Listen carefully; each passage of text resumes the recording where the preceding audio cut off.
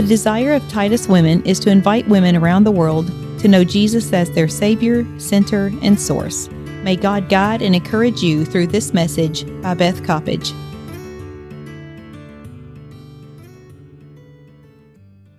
Jesus, we just thank you. Thank you for the beautiful Jesus stories you're writing in each one of our lives. So tonight we invite you in. And once again, we invite you in not as our guest, but as our host. And would you meet every single one of us at your feet tonight? That, Lord Jesus, we would not go away the same. Would you give us hungry hearts, hearing hearts, holy hearts, that you can transform into happy hearts. In the name of the Father, the Son, and the Holy Spirit of God. Amen. It's a joy to be together again tonight, the day after Valentine's. And we're dealing with Zechariah 11 and 12. And if you'll notice, if you've done your homework, and I'm encouraging all of you to memorize your verses so you can get your Free with Jesus book to add to your Jesus library. And you can say it to everybody, but probably not the dog. You may need a little more accountability than the puppy. But this is, so Zechariah 11 is not an easy chapter, nor is 12. So, but it starts but this was the chapter God used on my online last June. It was June of 2021. And I alluded to this in scripture. So one night I had been reading Zechariah in my own personal quiet time and doing Bible study on it.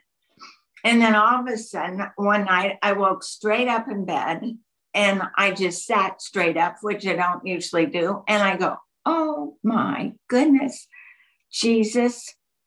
The meaning of Zechariah in 11 is beauty and holiness come together. Aha, beauty, aha, look. Beauty and holiness, symbolized by the anointing oil, the coming of the Holy Spirit. Beauty and holiness come together in the person of Jesus, in the glorious exchange. The purpose of the book of Zechariah is the glorious exchange, that God can take you and me, fill us with his precious Holy Spirit, cleanse us, wash us, purify us, even our minds. And then we can live in the beauty of holiness, which is the person of God himself in the person of Jesus Christ, so that we live and move in him, just like Jesus moves in God the Father and God the Spirit. So he invites us to enter into the Trinitarian, not as God, but into the Trinitarian family, and that we can be filled with the beauty and holiness and unity that comes from God himself. Well, I got so excited. And it was a few days later that Laura and I had coffee in the backyard, Laura Yuri. And I go, Laura. And we started talking about Zechariah. Well, we got so excited. I thought I would just jump out of my skin. I got so excited. And I said, oh, I wish you could paint those things because it's such a visual book and it's so beautiful. And she said, well, maybe we could. And then I thought, no, it wouldn't be possible. But look what God's done.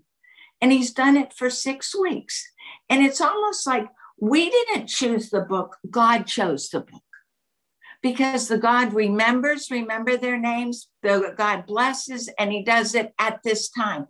I believe there's something in Zechariah he wants for these days, these hours, at this point in human history, in every single one of our lives. And that glorious exchange with Jesus, we start out in Zechariah 11. And once again, it's a poetical word picture, because what you've got here is a master craftsman of words and imagery. I mean, he's got the soul of an artist as well as a prophet. Haggai, not so much. He's just real practical and down to earth, and that's how it is. But Zechariah, no. And some of you that are so artistic, oh my goodness, look what you see and what I miss because I can't see like that. But he starts out, and what does he start out in chapter 11? And he starts out, it's very sad. There's 3 wailings. He says, open your doors, Lebanon. that fire may devour your cedars. Wail, O cypress trees, for the cedar has fallen, because the mighty trees are ruined.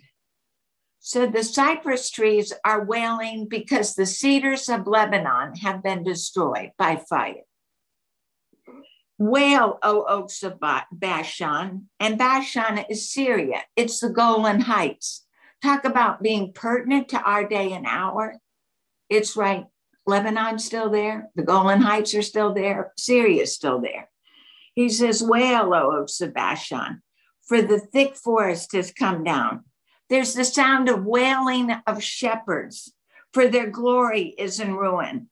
And there is the sound of roaring in lions.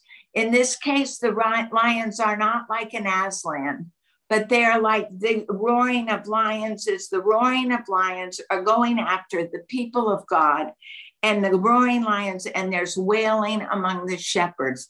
And this picks up the shepherd imagery again and contrasts the good shepherd, that's Jesus himself, the anointed one, the Messiah in John 10, and it contrasts it with the hirelings in the sheepfold. So he says, wail. And when the enemy moves in, and when comes to a people, even the creation wails. It talks about at the second coming of Jesus, when he comes, even creation will sing. And even like in different parts of scripture, like in Isaiah 61, creation sings. Because when God comes, everything begins to get right. And there is what? Beauty and unity. Because Jesus has showed up. But that's not the case here. Because what is happening here is Zechariah is looking forward in time to the first coming of the Messiah. And he is looking forward to the time when the people of Israel will reject the Son of God, the Good Shepherd. And it is with great grief. It is with great grief. So he says, so he has Zechariah the prophet role play. It's interesting that God is a great pedagogical teacher. He is a teacher. Just like sometimes, like when Billy's kids were home this summer, we role played Zechariah 9 and 10 with the donkey and the slingshot and the trumpet and the whistle. That was the high point. We just acted it out so that they would really see and begin to understand that God sometimes works in ways we don't expect. Well, what we see here is God doing something like that with his own people. And he says to Zechariah, I'd like to make you as you act like you're the shepherd of my sheep. So he had Zechariah be the shepherd of the sheep. So he was like the prototype of Jesus. So they can get a picture of a type of Christ, what Christ would look like. So the Lord God says to Zechariah, feed my sheep, but these sheep are going to slaughter. And who's doing the slaughtering of these sheep? The ones that own the sheep. They don't feel any guilt. They sell them and they actually thank the Lord because of the profit they have gotten from them. They get rich. For I will no longer, their shepherds don't pity them. I will no longer pity the inhabitants of the land, says the Lord. Indeed, I will give everyone into his neighbor's hand and into the hand of his king. They shall attack the land, and I will not deliver them from their land. So what Zechariah is saying here is that the shepherd, he said, I want you to be the shepherd to the sheep. And role play that, be a prototype of Christ. And because there are false shepherds that have risen, that have raised up, and that are trying for the people of God. And they are not feeding the sheep. They're not caring for the sheep. They're slaughtering the sheep, and they're getting rich off the sheep. And you in your homework this week looked at Jeremiah and Ezekiel 34 about the contrast between the good shepherd and the bad shepherd. And once again, we see that picture here. If we pick this up in John 10, if we turn right there, The contrast between the good shepherd and the bad shepherd. This is in John 10. And this is Jesus. Most assuredly, I say to you, he who does not enter the sheepfold by the door, but climbs up some other way, the same as a thief and a robber. But he who enters by the door of is the shepherd. To him the doorkeeper opens, and the sheep hear his voice. Those that walk with God and know God know the good shepherd. We hear his voice. We just talked about hungry hearts and hearing hearts. We hear his voice. He calls his own sheep by name. Oh, I love that so much. It's not, hey, you, or it's not like when we go to the doctors, what is your birthday? Or it's not like your social security number, but it's your name. He knows you and me by our name. When we get to heaven, there will be no code, no number. It will be your personal name. He knows us by name, and he leads us out. And when he brings us out, his own sheep, he goes before them, and we simply follow our shepherd, and they know his voice. That's 3 times he says that we know his voice.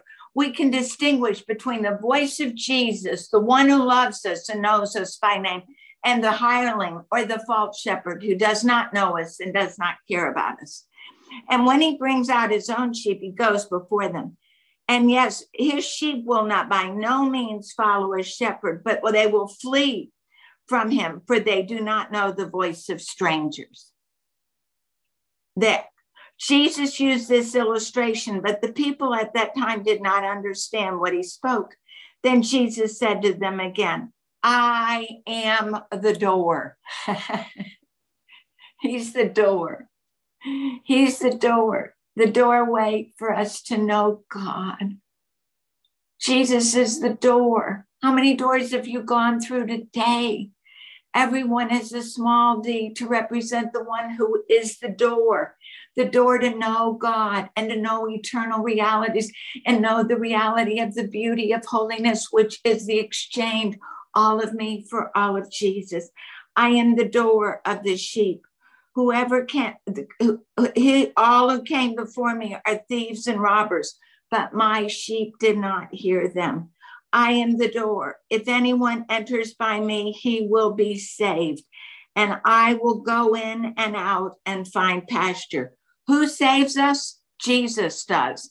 He is the door and he is the shepherd. Who provides for us pasture? Jesus does. The thief comes. And what does the thief come? The hireling, the non-shepherd, the false shepherd. He comes to steal, to kill, and destroy. But I have come that you might have life and not have it till you just barely survive. Oh, no. But you might have it more abundantly. Now unto him who is able to do exceedingly abundantly above all you can ask, think, hope, or dream of. Ephesians 3:20. Isaiah 64:4. I have not seen, nor ear heard, neither has it entered into the mind of those who love him, the things that God has prepared for those who love him. God is the God of the exceeding abundant, and he is the one who said, I have come in this glorious exchange, my life for your life. So you enter into that love relationship with God, the Father, Son, and Holy Spirit by the precious cleansing blood of Jesus that transforms your mind, your heart, your soul, your body, and your spirit. And then he fills you with your Holy Spirit, his Holy Spirit, so that you and I can go forward in victory, living in God himself, indwelling us. Oh, there's no other happier way to live. It's the beauty of holiness. And wherever Jesus is, there's always Trinity unity. And it starts inside of me, so that he puts together the real you and the real me. And he puts a harmony in my soul so that the purposes for which he made each one of us, he begins to actualize. The dreams for which he dreamed us up, he begins to be put into place. This is Psalm 20. And the prayers that he is praying for each one of us God begins to answer and make a reality in your life and mine if we will begin to live in the beauty of holiness and know him in all his glory, his sweetness, and his fullness. I am the good shepherd, he says in 11. The good shepherd gives his life for the sheep. But a hireling, he is not the shepherd, the one who does not own the sheep. He sees the wolf coming and he runs away and he flees. And the wolf catches the sheep and scatters them. The hireling flees because he's a hireling. He doesn't care one thing about the sheep. I am the good shepherd. I know my sheep and I am known by my own. As the Father knows me, I know even so, I know the Father, and I lay down my life for the sheep. Other sheep I have, which are not of this fold. They also I must bring, and they will hear my voice, and there will be one flock and one shepherd. Therefore, my Father loves me because I lay down my life that I may take it again. No one takes it from me. I lay it down. I have power to lay it down and power to take it up. This command I have received from my Father. This is a telling of Jesus 500 years before Jesus came. And he's telling of Jesus, the good shepherd, that the Messiah of God would come and he would be a good shepherd and he would lay down his life for his sheep. And Zechariah acts it out. And he fed the sheep, the flock that was for slaughter. And we're back in Nehemiah 11 and verse 7. And he took his two staffs. Now, ladies, I can only find one staff today. It's a piece of bamboo. So I pretend it's two. Can you pretend it's two? He took a staff. One was beauty and one was unity. So remember, this is beauty, and then let it be unity. And he took a staff. And does this not remind us of Psalm 23? Thy rod and thy staff, they comfort me. So the rod was the staff, which would take the little sheep that were going astray and would just rein them in. Say, wait, come back. And then the rod was to beat off the wolves and the lions and anybody else coming to take the sheep down, because the good shepherd lays down his life for the sheep. And so there's two staffs, beauty and unity. And then when the good shepherd came in this picture of Zechariah, there were three shepherds. Then he said, Zechariah dismissed three shepherds that were not good shepherds. They loathed Zechariah and their souls abhorred. Zechariah's soul loathed them and their souls abhorred Zechariah. But it's in the terms of me. It's the personal pronoun. It's what happened in Jesus. The false shepherds in the day of Jesus when he came. It's in the personal, it's me. They loathe me. And he said, I dismissed them to give my people a chance to choose whether they would choose the good shepherd or the false shepherds of the day. And there were three. And when I've read and studied on this, they said they wonder if they think those are not the Pharisees and the Sadducees and the Herodians, or else the prophets, the priests, and the kings, all whom rejected Jesus at the first coming of Jesus. And they didn't want anything to do with the truth, and they chose a Barabbas instead of the Son of God. And they were religious people. It is possible for us to know about him and harbor in our hearts evil. And we can do a lot of God talk, but we don't walk the walk. And God says, I'm ready for God to produce. I'm so longing for people who say, I want to get serious about Jesus so that my heart is squeaky clean and I'm full, led, empowered, and anointed by God. And all eternity will be different because you and I lived, if that reality becomes our reality, and God does that work in our souls. They missed him. They missed him. And so they actually rejected Jesus. And Jesus, so the protection of God was removed. And he said, then I said, I won't feed you. If this is your choice, I will let your choice stand. Let what is dying die. I won't move in to save. What is perishing, perishing. If you don't want me, I won't touch it. Let those that are left eat each other's flesh. And literally, ladies, that happened when Rome fell. There was cannibalization and in the siege for Jerusalem. They rejected the true King of Kings. They didn't want a servant king. They wanted a God that would perform for them the way they wanted him to. And they wanted him to come and be a political ruler that would zap the Romans. And God said, that's not who I am. I am a redeemer God. I don't zap. I allow judgment to come because it's your choice. But he said, I am a redeemer God. And then he took his staff and he broke it. And I'm sorry, bamboo is very strong and I don't have strength to break it, but it's broken. Let's pretend. And he broke it. And the covenant of the privileged covenant of the people of God, the Jews, to walk with God was broken because they chose to crucify Jesus instead of worship him.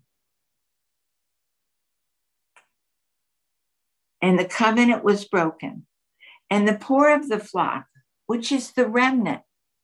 The beautiful thing is in God's kingdom, there's always a remnant. There's always those that say, oh, I want to love Jesus no matter what. Though none go with me, yet I'll follow. There's the remnant. The poor recognized who he was, and they knew that this was the word of God. And then Zechariah, as he walks through this to the Jews of his day, telling about the coming of the Messiah, 500 years later, he said, if it is agreeable, pay me my wages. And ladies, it's 30 pieces of silver, the price of a slave. Then I said, give me my wages. So they weighed out for me 30 pieces of silver. And the Lord said to me, throw it to the potter. That princely price that's set on me. There's a little bit of irony in that, is there not? That the Son of God was betrayed for 30 pieces of silver, the price of a slave. So I took the 30 pieces and I threw it into the house of the Lord for the potter. And remember in Matthew's account where the Judas, after he betrayed Jesus and he was remorseful, then he took the 30 pieces of silver and goes, I've done wrong. And he threw it down on the temple floor, just like it says here. And then he went out and he hung himself. And then they picked it up and they said, what can we do with this? They're very religious. Remember, this is blood money. So then they buy the potter's field. What was the potter's field? It's where you take it and throw out all the broken shards of pottery. And remember in Laura's first video on our first night, where she showed the pots that had been broken, and then they had put them back together with gold. Is that not a picture of what Jesus does for every one of us? We're thrown on the ash heaps of life, and God comes and he puts us back together, and he puts us and he cleanses and purifies, and then he rebuilds, recreates, and remakes us. And he uses the finest of golds, because last week we even read about, remember, at the end of 9, we are his segula. We are his precious treasure. We are the priceless jewels in his crown. And he knows us by name. Every single one of us. If there had only been one person, Jesus would have died for you and for me. Do you want to know how much he loves us this Valentine's Day? This much. There's no words. Do you know how much he loves us this much? And when I was at Mom and I was kind of the resident mom in the backyard, and after school, all the neighborhood kids would come to my house because I had popsicles or cookies or something. And there were two little children that would come. And they lived up the street in a little duplex, and it was a live-in situation. And the little girl was 5, and she was Jessica, and they would come down to my house. I'm not sure their mother knew. I tried to call her when they showed up, and she didn't really seem to know or care. And the little boy, they just called Boy because he was named Ray after the last paramour of the mother. So I always called him by his name. And then I thought, I don't know how long they're going to be in my backyard. So I remember every time they'd come and they'd stand at the door real forlorn, I'd give them cookies and I'd give them popsicles. And then I talked to them about Jesus. And then I said, I want to teach you a verse. For God so loved Jessica. That's me. That he gave his only son, Jesus. Who's that? Oh, he's in heaven. He loves you so much, Jessica. He died for you to make your heart clean. Oh, for God so loved Jessica that he gave his own son, Jesus, that if Jessica believes in Jesus, she will not die, but will live forever.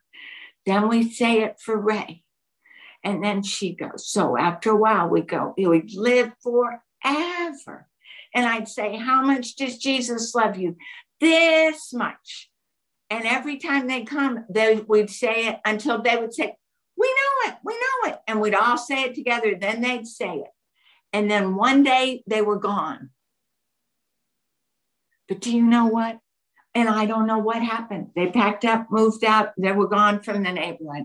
But in my heart, I knew in life of 2 little children, there was the word, for God so loved Ray and God so loved Jessica. And I believe that that is the message of the hour that God wants to instill in our hearts so that we are open doors for Jesus to come, because we have opened the door, Revelation 3:20, for Jesus to come into us. Behold, I stand at the door and knock. If any man or woman or child will open the door, our young person, I will come into him and he will come into me, and I will sup with him. And it is around the table, the fellowship of love, because Jesus Christ is love incarnate. But do you know the tragic thing in our story tonight is they rejected the good shepherd. And the thing about God is he lets us reject him. Because love can never be coerced. It is a gift given. It is a gift I can give to Al and he can give to me, but I can't demand it. It is a gift of oneself to another. And God offers the sacrificial lamb, Jesus himself, to us. That they took 30 pieces of silver and they chose Barabbas. And there's a difference in the story of Peter that you did for homework and Judas. And also in what you had for homework. Remember in John 12, in the same chapter, there is, in the same chapter, there's Mary of Bethany anointing Jesus for burial with alabaster box love. All she had, she gave to him. I think the highest form of love that poured out, alabaster box love. But in that same chapter, around the same table, is Judas. And then in that same group are two men, one who betrayed Jesus and the other one who denied him 3 times, Peter. One ended up in remorse, Judas, and was lost. But one, Peter, denied him 3 times. He wept tears, but he wept tears of repentance. And there's all the difference in this world and the one to come between the 2 sets of tears. I want to know tonight, do you know Jesus in the glorious exchange and in the beauty of his sweetness for you? Tonight, you can. The only thing separating you from him is your self-will and your sin. So then in verse 15, Zechariah said, the Lord says to Zechariah, now I want you to pretend you're the foolish shepherd. Oh, no. In verse 14, then he cuts the other one, unity. Because whenever you and I reject Jesus in all his beauty and love, unity goes too. Because you and I then enter into isolation. So the only one I really care about is me, myself, and I. And there's nobody more lonesome in all the world. And God wants to come tonight and set us free so I can care. And that's a mark of the filling of the Holy Spirit, so that God says, I'll take care of you, Bethy Pooh. I'll just take care of you. Now let me love others through you. And then you love others. Let me love through you. And I'll just take care of you. And then you have the happy chance to let Jesus love through you and me, even the unlovely, whoever he brings into our lives, through the sheer sweetness of the Holy Spirit. But then as you'll look back, you'll notice the loving, tender care of Jesus down through your life, tenderly taking care of you and me. And he speaks the heart language of every single one of us. And he literally sends red roses into our lives. Every time something real special comes, I think, oh, it's red roses from Jesus. It's red roses from Jesus. And it's like Psalm 21:3. I will surprise you with the blessings of my goodness and set a crown of pure gold upon your head. And do you know what that crown is? His loving kindness, his glory, his beauty, his faithfulness. And even I found this week, it says, gray hair is a crown of the elderly. And I thought, Lord, who knew? You tell me the nicest things. And it made me have a whole new feel for the happiness of being good. Look what God does. He never thinks the way I do. We think, oh, we don't want to get old. And God goes, oh, it just gets better and better, because you're entering into the beginning of a new beginning where you will know me face to face and nose to nose. And not just in the reality. You want, oh, ladies, he's so good. He's so good. Then he said, so wherever Jesus isn't, there's no beauty. Think of our violence in the streets, smashed windows, broken cars, burned out buildings, and there's no unity. It's every man or woman for themselves. Then the Lord said, take the implements of the foolish shepherd, for I will raise up a shepherd who won't care for those who are cut off, nor seek the young, nor heal those that are broken, nor feed those that still stand. But he will eat their flesh, and tear their hooves in pieces. So the people rejected the good shepherd, the Messiah, the Son of God. And they chose Barabbas and the leaders of the day. And in 70 years, Jerusalem and Israel were destroyed. And nothing was left.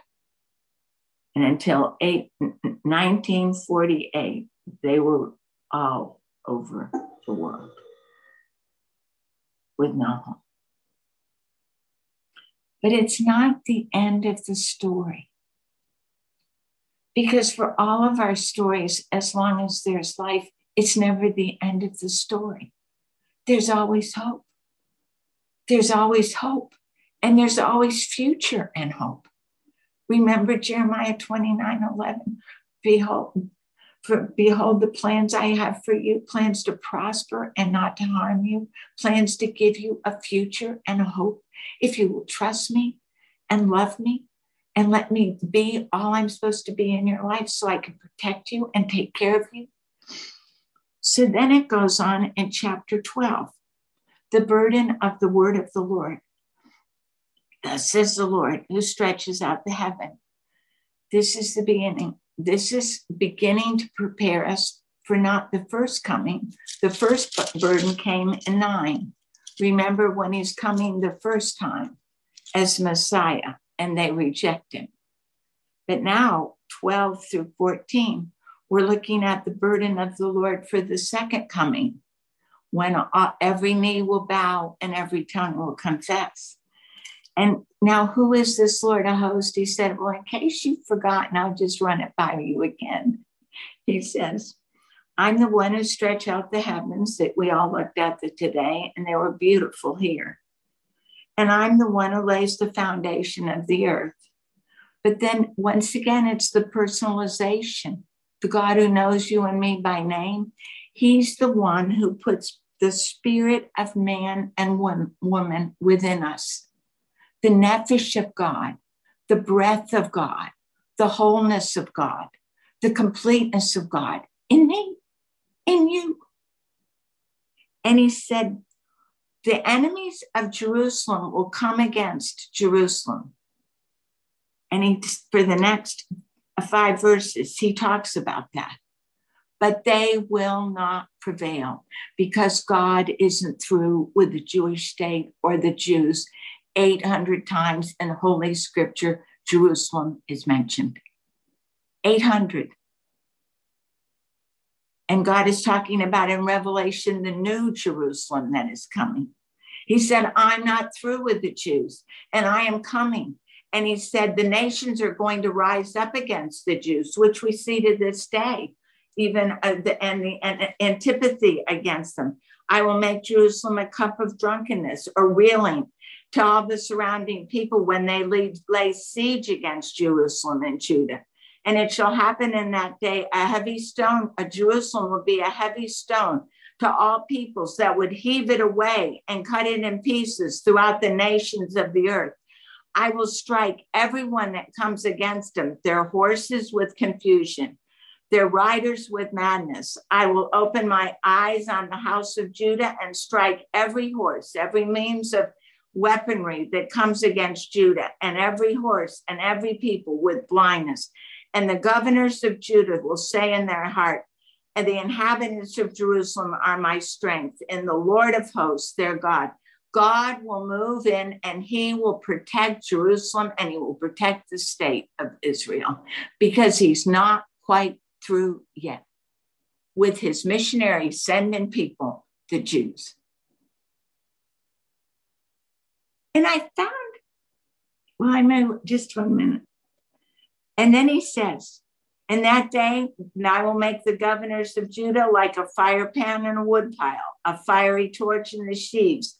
They will devour all the surrounding peoples at the right and at the left, but Jerusalem will be inhabited again in her own place in Jerusalem. I will let the Jews come back to Jerusalem and they will be there and I will protect them. He said, I will save the tents of Judah first and the glory of the house of David and the glory and the inhabitants of Jerusalem shall not become greater than that of Judah. In that day, I will defend all the inhabitants of Jerusalem. The one who is feeble in that day shall be like David, and the house of David shall be like God, like the angel of the Lord before them. It shall be in that day that I will seek to destroy all nations that come against Jerusalem. And here it is, even in the days before he does come back, or even before the coming of the end of the world with the battle of Armageddon, when the forces of hell come against the people of God, God will lift up a standard against them and say, I don't think so. I don't think so. Because God isn't ever done with any of us. And I found an interesting verse in Romans. When the Jews rejected him, in Romans 11:25, but I do not desire that you be ignorant of this mystery, or let you be wise in your own opinion, that blindness in part has happened in Israel until the fullness of the Gentiles has come. Because in the Jews' rejection of Jesus, what did God say? Well, we'll just wait on that. And then he took an Apostle Paul and a Timothy and a Titus and a Philemon and a Lydia, and he went to you and to me. He went to the whole world. He went to the whole world. And in the interim, while he's waiting to bring in his people that were to be the missionary agents, what did God do? He used that to go to the world. To go to the world. Because God is the God of the whole wide world. Our son Billy just had the privilege this weekend of going to Pokot country in northern Uganda. And they were evangelized by Kenyan Pokot people. Because a little missionary took some Africans from Kenya. She was a nurse to vaccine Pokot children on Swiss missionary air. And she visited them her whole tenure until finally there was a move of God in the Kenya Pokots. And then they reached out to their tribal relatives in Uganda. So the Bible's been translated into Pokot. But not anybody particularly can read. So they said, we have a problem. So they trained up a Pokot to put it on, who could read. And then they got him to put it on recorders. And he took the Bible in book form to the Pokots of Uganda this weekend. And he took the Bible in oral form that they can listen to right now, today, without reading a lick. The Bible today in Pokot. And he said, I felt like Abraham. There were no clocks, no electricity. There were goats in the field. And what we did, we had dinner at 10 o'clock at night under the moon. In the interim, while God is waiting for the people of his people, the missionary agents that were to declare, he said, well, I'm waiting for them to come in, and some are coming, the Jewish people. He said it is an opportunity for the whole world, the Gentile world, to hear how good Jesus is, and he knows each one by name.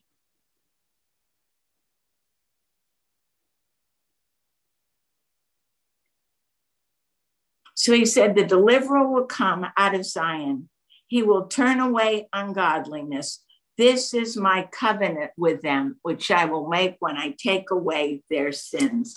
That is what he said. Isn't that a happy thing to do in the interim while you're waiting for the Jews to get a change of heart? Now, the rest of the chapter is about just that happening. We're not quite there yet, but I believe it's coming. So then he says in verse 10, I will pour out on the house of David and on the inhabitants of Jerusalem the spirit of grace and supplication, which is spirit of prayer. These are the Jewish people themselves. And then they will look on me whom they have pierced. Yes, they will mourn for him as one mourns for his only son, and grieves for him as one grieves for a firstborn. In that day they will mourn in Jerusalem like the mourning at Hadad Rimmon in the plain of Megiddo. And the land shall mourn, every family by itself, the family of the house of David by itself, the family of the house of Nathan and their wives, and the family of the house of Levi and their wives, and the family of Shammai by themselves and their wives. All the families of the remain, every family and their wives by themselves.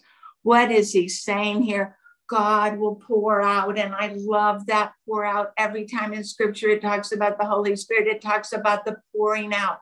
I will pour out a spirit of grace and of intercession on the people of God, on the Jewish people. And then they will look with favor. And what is repentance? When I begin to look at Jesus, and I look away from my sin and I look at Jesus. And then God begins to move in your heart and my heart.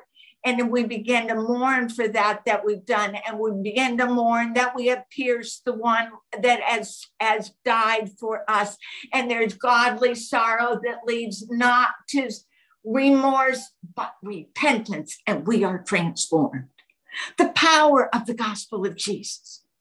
The power of the gospel of Jesus to set free. And Jesus wants to come today, and he wants to do that. He says, I'm asking for what he longs for is to pour out a spirit of grace and supplication. And you know, that is the same word for beauty. Because when Jesus comes, he who is the beautiful one, beauty and intercession are entwined together. Because then with spirit of getting our hearts right with God, and then our hearts right with one another, and then God can begin to pour out his spirit on others, and eternity's different, and the worlds in which we live are different, even down to Walmart or wherever we go, because the presence of the triune God indwells even the likes of you and me. Is that not good? Is that not the sweetest thing? And they will look, and then what is all this about the families? It's like individual revival, and then family revival, and then corporate revival, and then church revival, and community revival, state revival, and national revival that then slouches around the globe.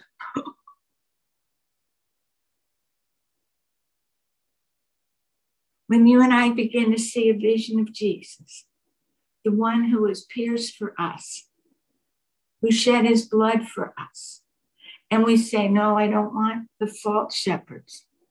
I don't want to fill my life with fillers. I don't want to live, so I listen to the lies of the evil one and see he's not trustworthy. I want to walk in love and obedience to Jesus Christ and say, Jesus, here I am, all of me for all of you.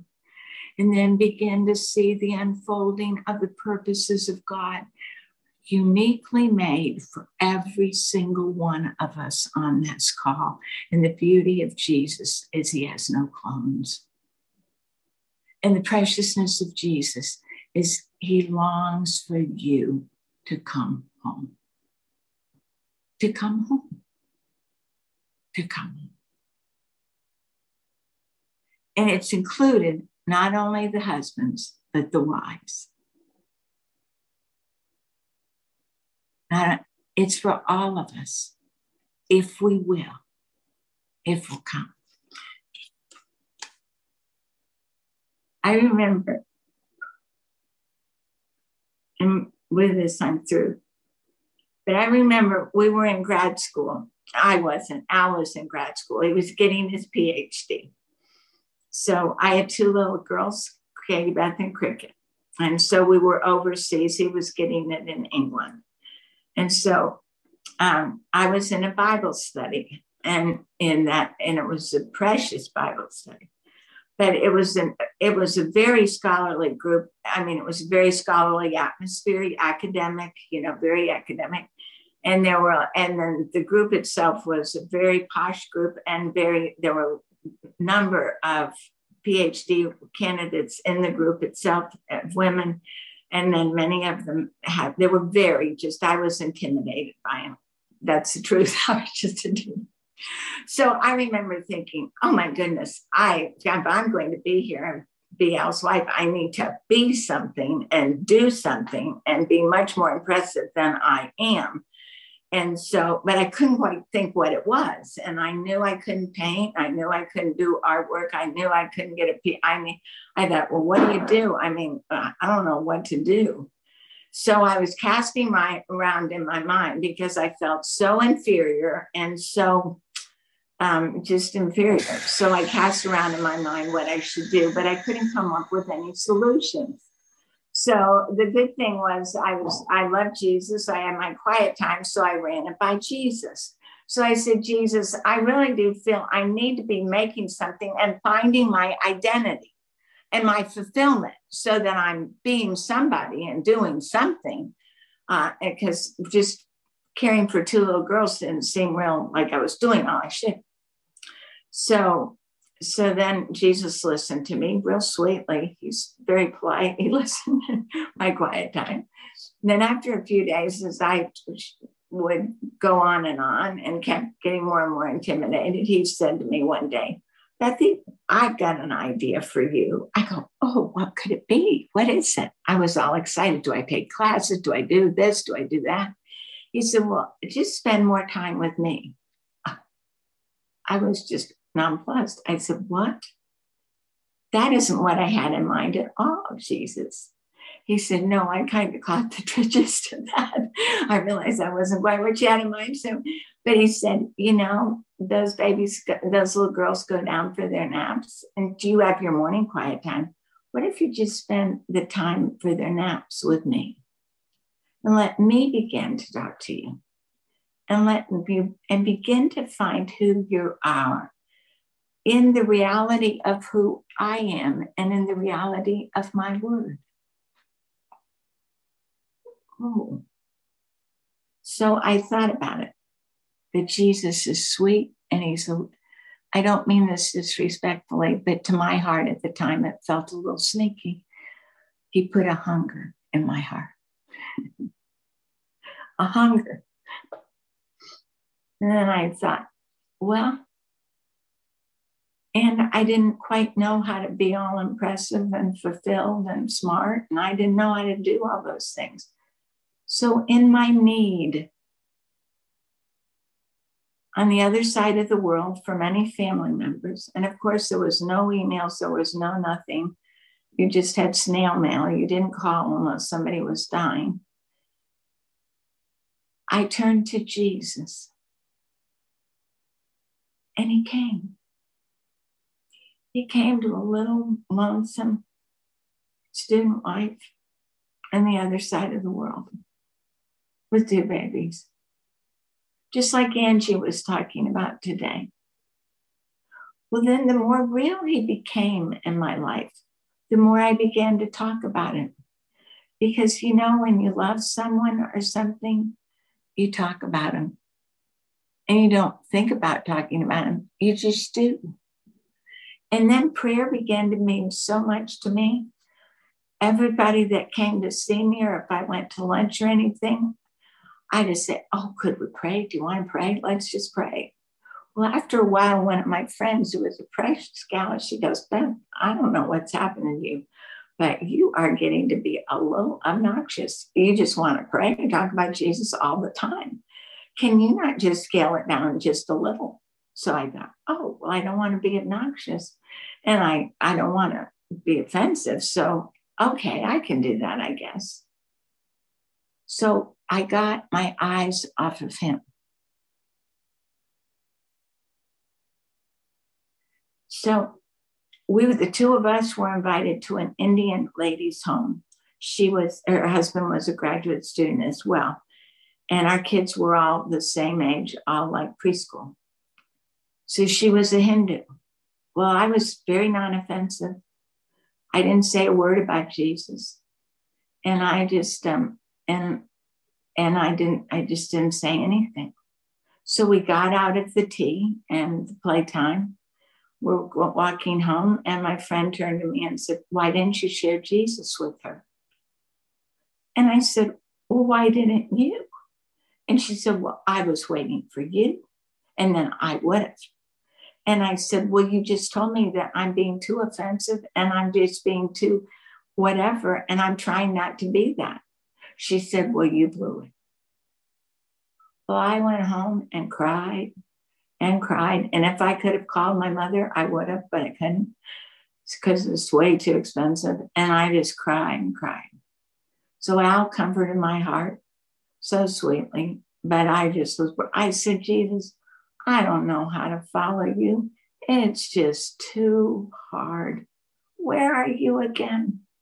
Have you ever been there?"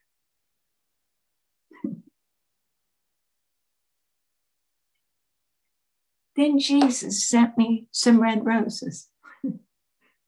I didn't know enough to call them red roses, and that day I do now. The next morning, it was Saturday.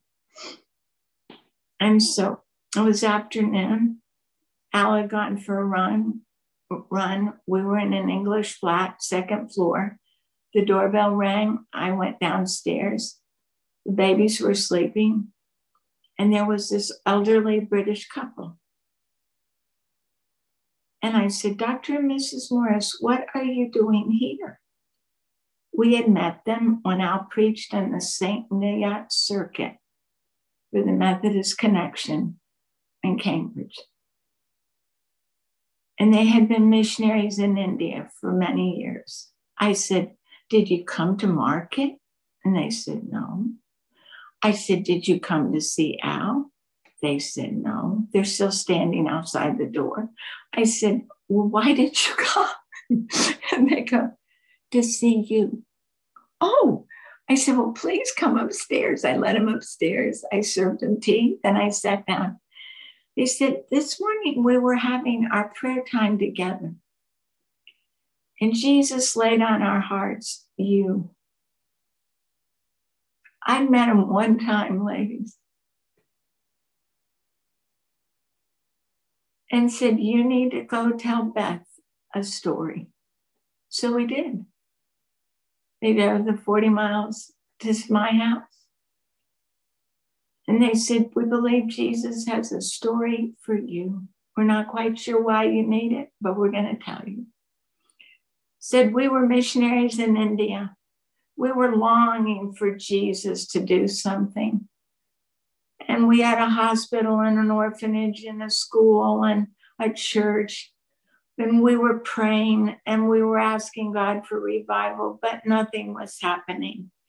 And said the reality was the missionaries didn't like each other. There was no unity, the anointing oil. And the Indians didn't like each other, and the Indians didn't like the missionaries, and the missionaries didn't like the Indians. Nobody liked anybody. We were pitiful, puny, powerless, and prickly. And he said, then God sent the gift of all gifts. He sent a hunger. He sent a hunger. It was like, we're not doing anything. What are we doing? We need a new touch from God himself. Then one of the other younger missionaries had an idea. He said, let's go up to the mountain and meet God and not come down till God has met us. And the phenomenal things, ladies, is that's what happened. That little team of British missionaries went up to the mountain, left the valley, and they began to wait on God in prayer and in fasting and in Bible study and in sharing. And then what began to happen in the upper room to a Peter began to happen to that group.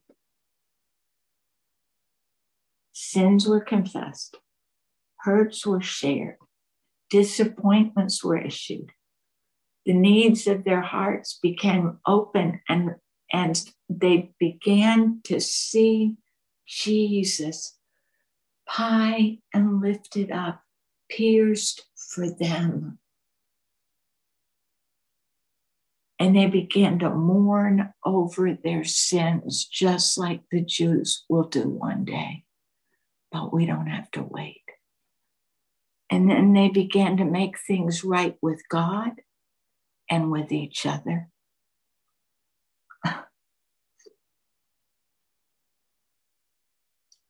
And he said, do you want to know how long it took for God to cleanse and purify our hearts? Until there was beauty and unity in the body of Jesus. 6 long weeks. But they seemed like days, just days. We came down and the people on the valley, our Indian brethren, the people in the village said, where did all those people go? And they said they went up into the mountain to meet God. And the villagers said, well, I hope he meets them. They are the grumpiest pinch of people we ever did see. I want to know, are you and I grumpy? It's usually because we haven't let things go. They haven't gone our way. So after 6 weeks, they came down. And the grumpiness was gone. And there was a joy in the camp. And the joy of the Lord was a strength and a radiance and a beauty. Well, Dr. Morris said he and his wife got back down, not 24 hours, and that they were getting ready. They were going to get ready and go to surgery. And there was a knock at the door, but it was 4 o'clock in the morning. So they thought, oh, somebody's sick ahead of time. And it was a big knock. Big. And so they opened the door. And it was the Eggman who had waited and served eggs to that mission compound for 28 years, a good Hindu, never been touched by the gospel. And those missionaries got back down full of the presence of Jesus, coming out of his presence, full of the glory of God and the beauty and unity of Jesus. And that Eggman knocked at that door and he said, I have to find Jesus now. I can't bear my sins.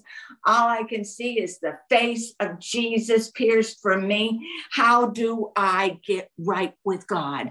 And a revival swept through that part of India because Jesus had come to a group of missionaries. Could it be that Jesus wants to come to your life and mine and your church and mine? But he can't come because we are not all his, reflecting the beauty and glory of the eternal God. And God came and he looked at me and he said, Beth, I don't know what God's saying to you, but don't spend less time with him, spend more. Then they stood up, said, thank you very much for the tea, and walked out. And I went and knelt by my little green chair and I said, Jesus, let me pay any price to keep your presence alive and well in me.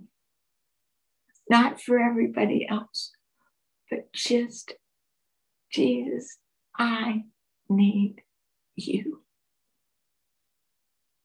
I want to know tonight, do you need Jesus? He's available for you.